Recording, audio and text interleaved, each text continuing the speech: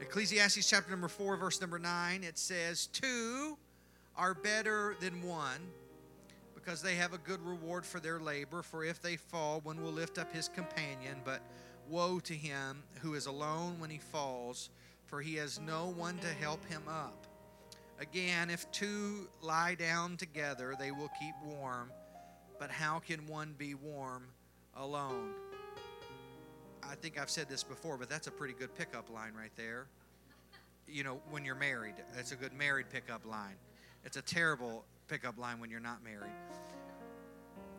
"Though one may be overpowered by another, two can withstand him, and a threefold cord is not quickly broken." Amen. I want to preach to you today on this thought: better together. Why don't you look over at your neighbor and give them a high five and say, "We're better together." Amen. God bless you. You can be seated and enjoy these nice, comfortable seats. Amen.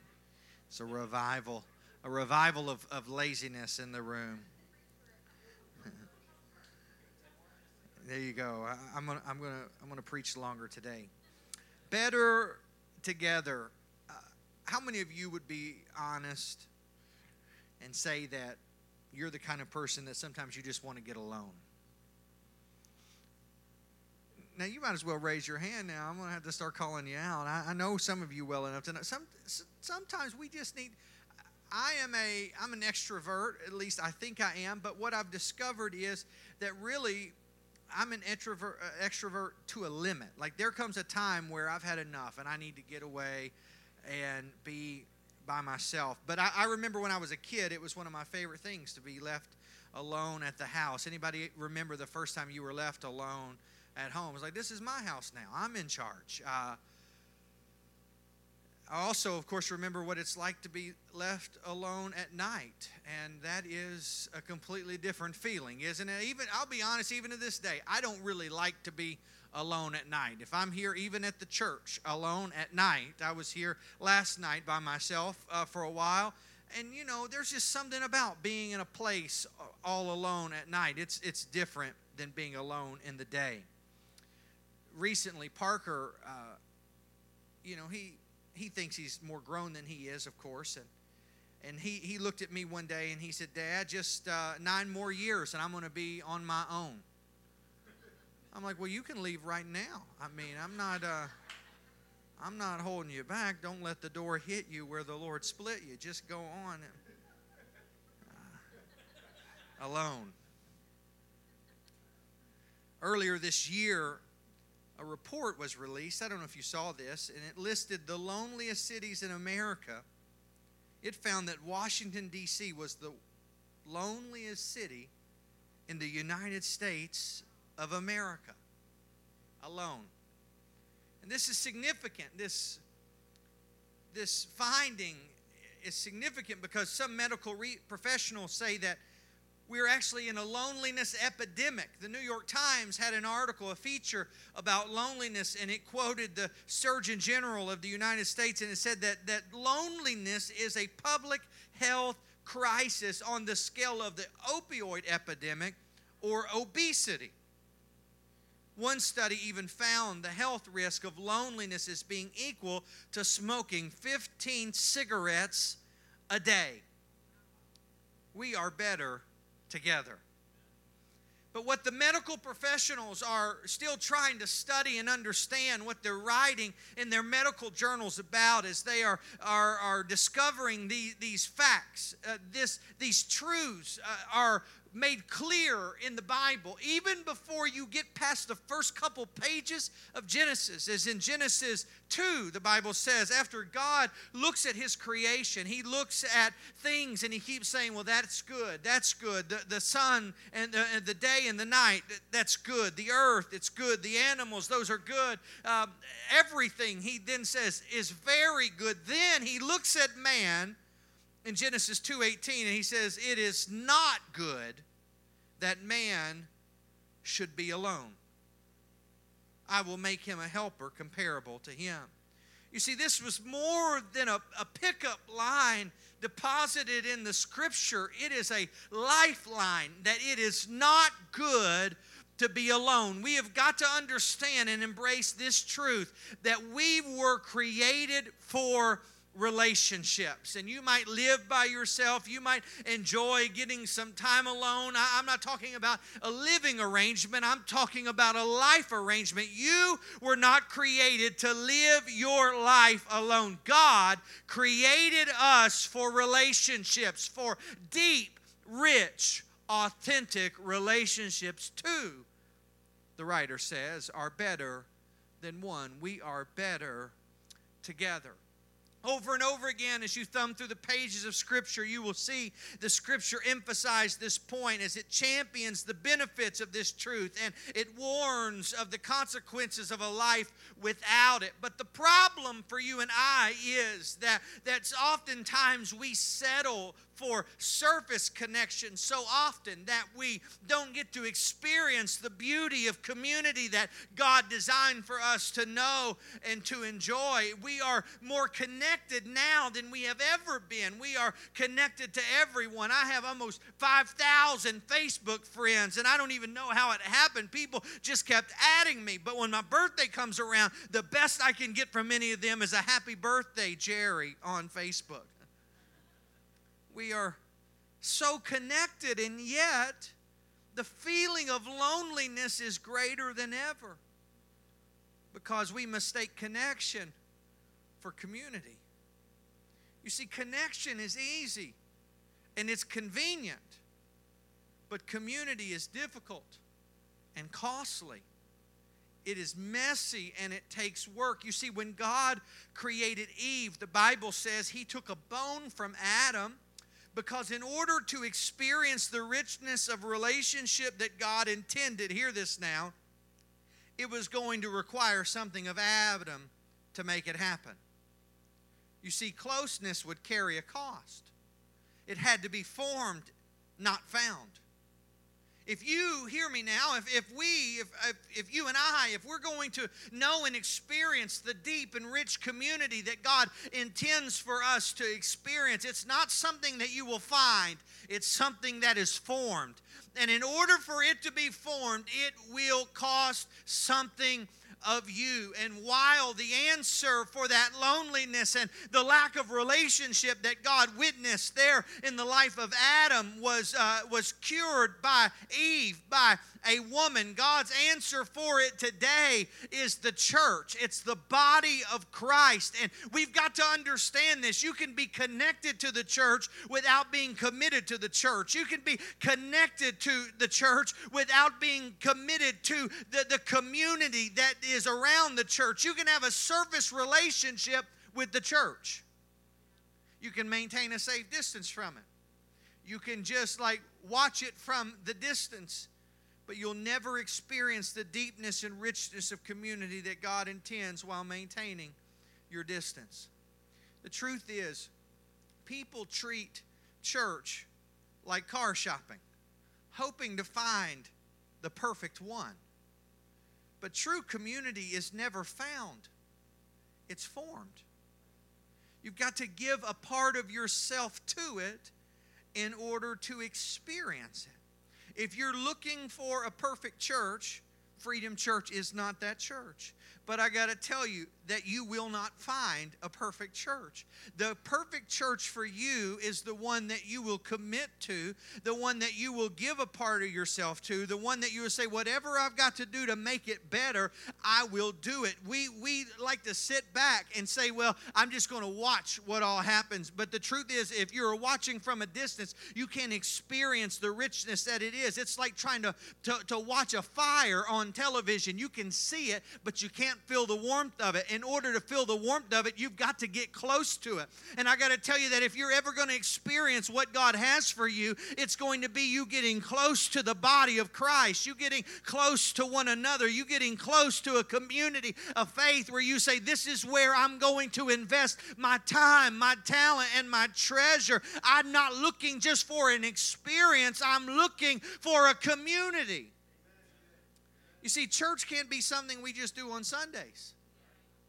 a place we go to see and hear.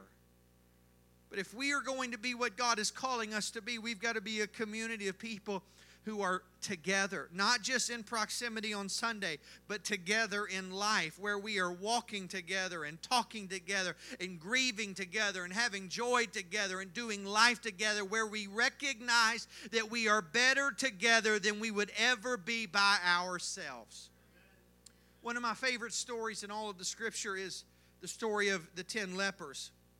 And leprosy, of course, was just a terrible condition. I mean, it still exists today, although, now I think maybe the thing that would be equal to leprosy in the minds of some people would be COVID. It's like you don't want to be around somebody with it. You got to push them away, right?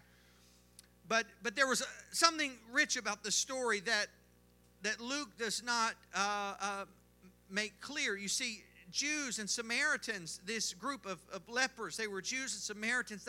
They hated one another. There was an incredible amount of tension between the two groups in Scripture. They thought of one another as dogs. And yet, when these 10 men that we are introduced in Scripture, the 10 lepers, they are living together in close proximity. They are all together. They, regardless of what they felt about one another before they came together, something happened.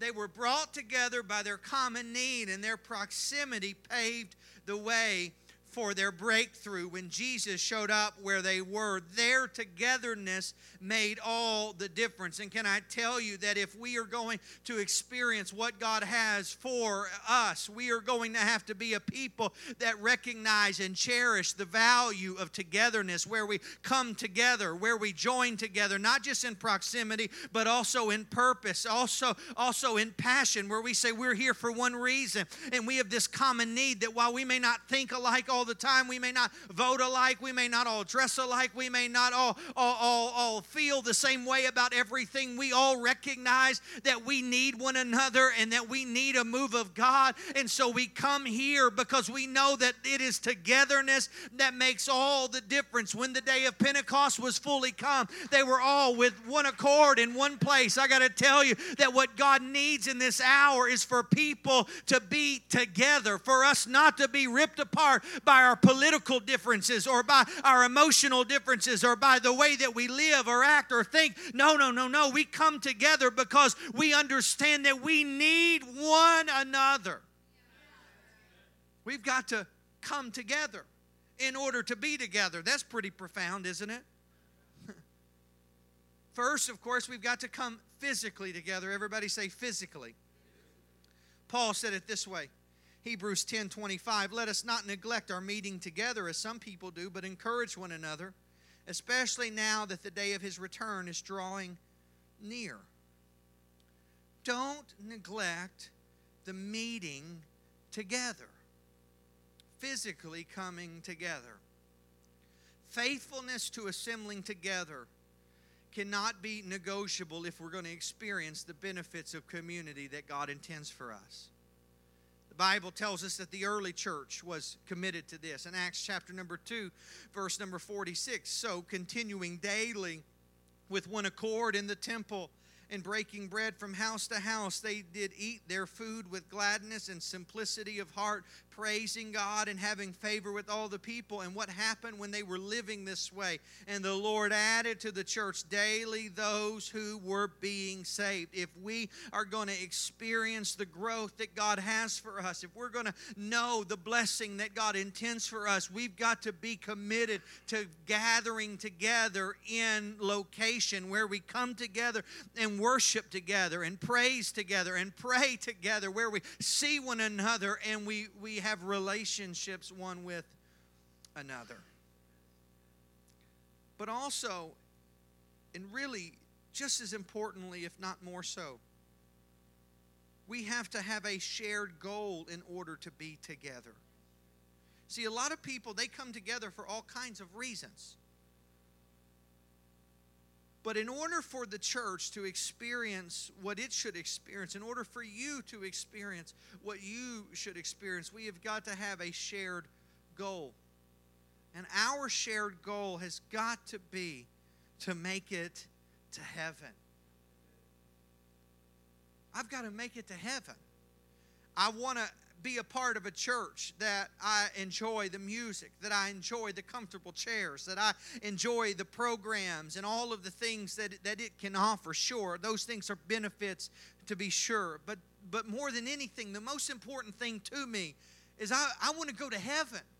And I want to be around people who also want to go to heaven and who are doing everything that they can do so that they are growing in relationship with God and one another so that they can all go to that same place together. I was reading this week about birds and the way that they travel. You ever see birds flying in this formation? Canadian geese, they do this. And I hate Canadian geese. Not because they have the name Canada in there. I love Canadians, but they're geese. They need to keep them. We need. That's where we need to build a wall, right there, to keep the Canadian geese out. I shouldn't have said that. Okay. But it's a pretty fascinating deal, the way that these birds fly. This is what I learned. Birds flying together can travel up to 70% further than when flying alone. Scientifically proven, according to the internet. And the reason is that when they are flying together, flying is easier. They benefit, the birds do, from the others around them and their efforts, the ones around them, lifts them up too. And as they flap their wings, the displacement of the air is pushed towards the birds behind them, and it lifts them up as well.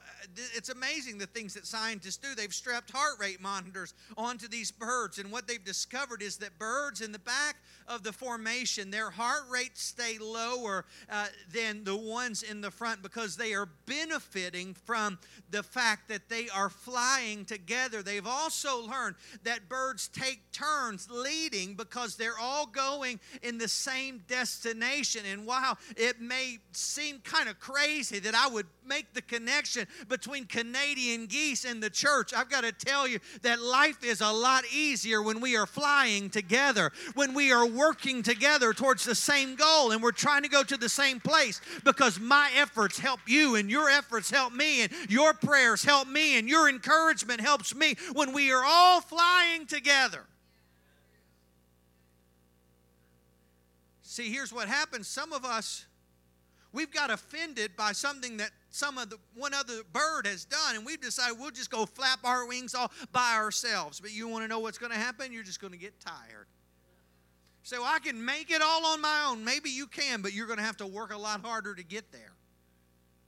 We need one another. We are better together. I'm not looking for reasons to push you away. I'm looking for reasons to bring you in. It's messy. When you get in community, how many know that family is messy? Anybody got a messed up family? Listen, let me tell you how messed up my family is. When I say my family, and messed up, I'm talking about my wife's side of the family, of course. I changed our group chat. We have a group chat, a family group chat. And I changed the name of the group chat. Oh, you better go on somewhere. I might be better together, but I'm going to be flying alone home. I changed our group chat name to Can't Choose Your Family. Because I wanted my mother-in-law to know I picked Annie, not her.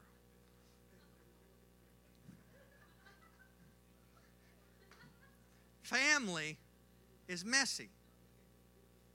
But here's the thing about family. The closer you get,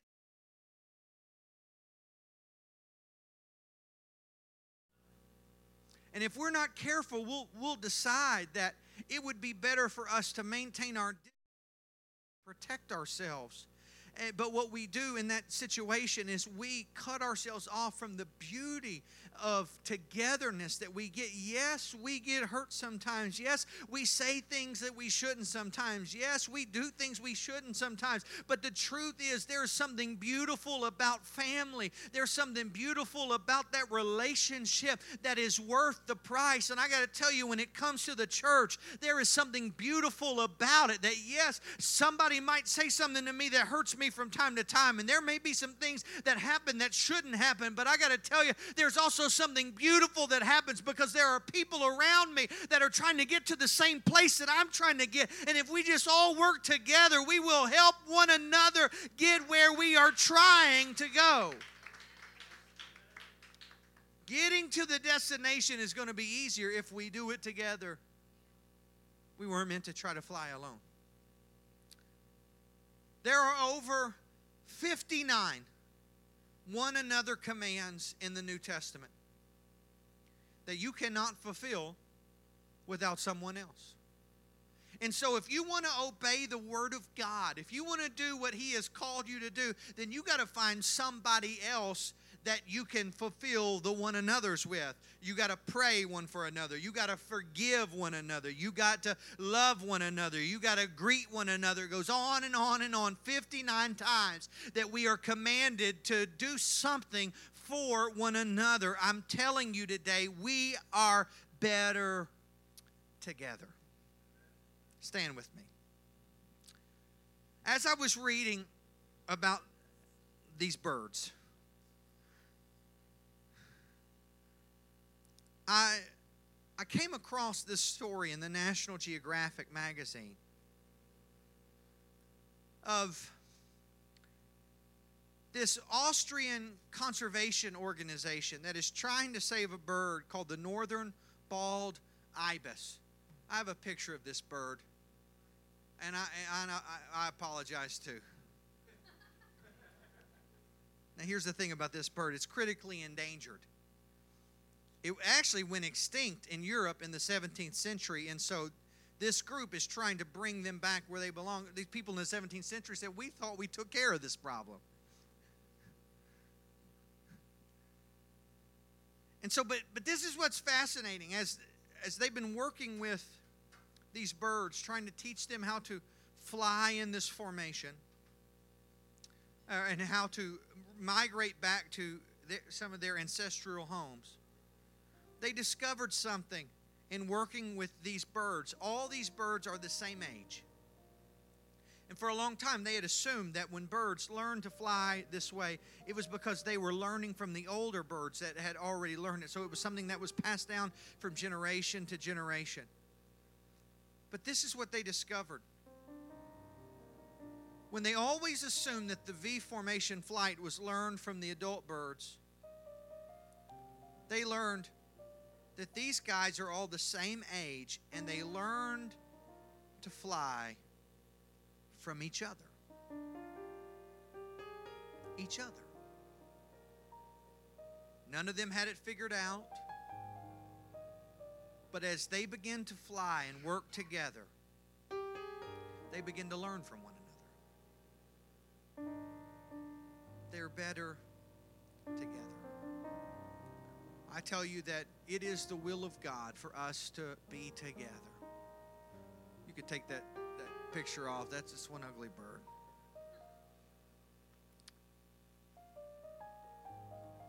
I'm telling you that there is a destination that we are all trying to get to. And the only way we are going to get there is together. Learning from one another. Working together. We have a shared goal. We're not all... The goal of the church isn't to make everybody think alike, look alike, vote alike, dress alike, all of those things. That is not the goal of the church. The goal of the church is to be the bride of Christ, to make it to heaven.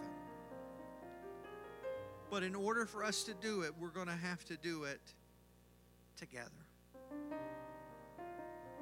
And so you might be a Canadian goose, or you might be a bald northern iris. Jim, you're bald. You got half of it. But whatever you are, we've got to work together. We're better together. And so today we are launching our small groups, and the purpose of small groups really is to expand our thinking. We don't want to just be a church where we come here on Sundays and we see the show and we watch the fire, where we come here and we check something off of our box. Now, it's a good thing, it's a necessary thing that we can't forsake, but if all we ever do is come to church on Sunday, then we're missing part of the richness of what God desires and designed for us. The early church, they were together daily, from house to house. And so after a time of prayer, we're going to gather into the foyer, and it'll all be set up, and you'll be able to see we have some location-based small groups. We have a small group in Northern Virginia. We have a small group here in Northwest D.C. We have a small group at Howard. We got a small group at Capitol Hill, and then we have a ladies' small group, which is just one ladies' event. But our goal here is to build community. We're still a brand new church. You got to walk before you can run. But this is just us trying to take another step, because we want to be more than a church that meets on Sunday. We want to meet daily. And so with these small groups, it's a small commitment, 10 weeks. Most of the groups are going to meet every other week for these 10 weeks. And so you're committing to no more than 5 times in this semester. But I want to just implore you, to challenge you, to begin to think about community more than just connection, more than just a place to gather on Sunday. We want to be a group of people who are living together, praying together, worshiping together, bearing one another's burdens. We are better together. He says 2 are better than 1 because they have a good reward for their labor. Then he said, though one may be empowered by another, 2 can withstand him. You know, a lot of crimes that happen in D.C. are really crimes of opportunity. Somebody out late on their own, and it's an opportunity. And the enemy, when he attacks us, really, he is an enemy of opportunity. He's looking for somebody that is alone. But when we're standing together and we're praying together and we're worshiping together, then the enemy will know that is not somebody that you mess with. I want the enemy to know that when he thinks about attacking you, that he knows he's also going to have to deal with me, and he's also going to have to deal with you and with you and with you, because there are people who will stand up and say, no, you're not going to have that family. You're not going to have their peace. You're not going to have their joy. You're not going to have them. We are standing together.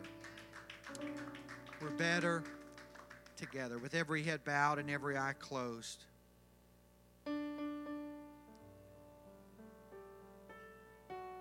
Community, it takes work. Adam, you need somebody. You need something else. But I'm going to require something of you. In order to get what God designed, it requires something of you. What a beautiful picture of community. If you just want to be a taker, people aren't going to be around you for very long. But if you're willing to give, and you're willing to support, and you're willing to pray, if you're willing to give something of yourself, then you will experience the richness and deepness that comes from being together. We are better together. Let us pray. Jesus, we love you. I thank you for the church. I thank you for the beautiful thing that you are doing in this faith community here.